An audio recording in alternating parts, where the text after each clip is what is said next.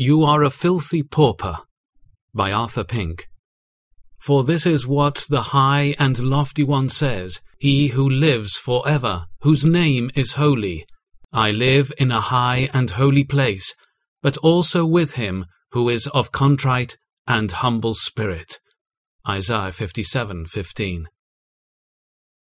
A humble spirit or heart is an infallible sign of regeneration, for the unregenerate are proud, self-satisfied, self-righteous.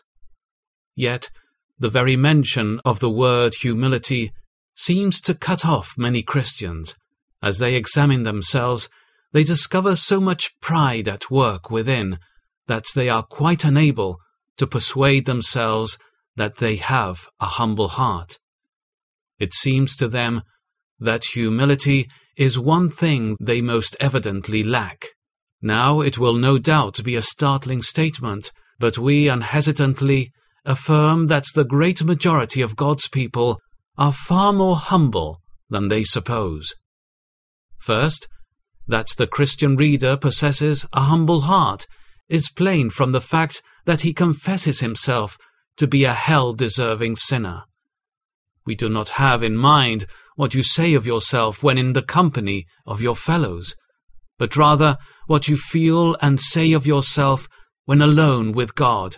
Whatever pretenses you are guilty of before men, when in the presence of the omniscient one, you are real, sincere, and genuine.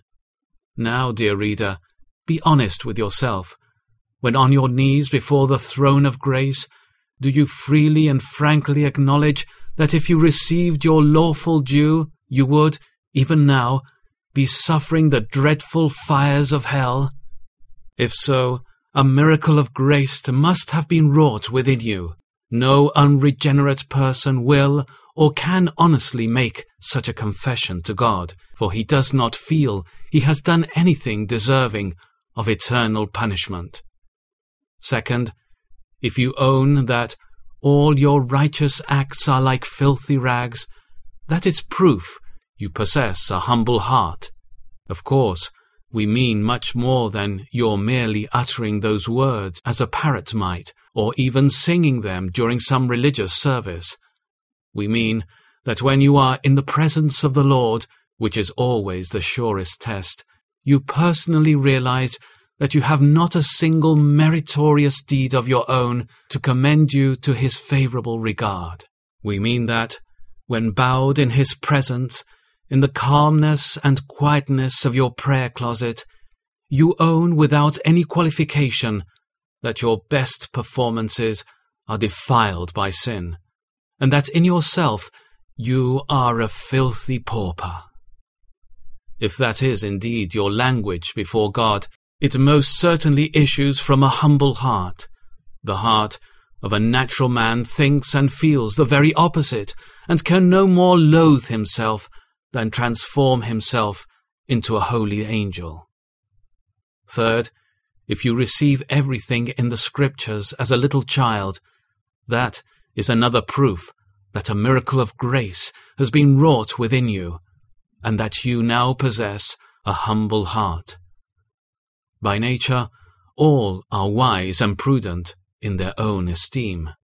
The enmity of the proud carnal mind rises up against the sovereignty of God, making one vessel to honor and another to dishonor, against the spirituality and strictness of the divine law, which curses all who deviate the slightest from its holy demands, and against the endless punishment of all dying out of Christ.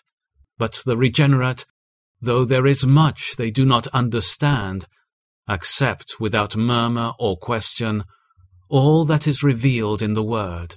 If you do, that is proof that your pride has been abased before God. How thankful we should be that Scripture does not say that God dwells only in those who have complete victory over sin, or those who enjoy unbroken and unclouded communion with him. Had those been the distinguishing features named, then every one of us might well despair.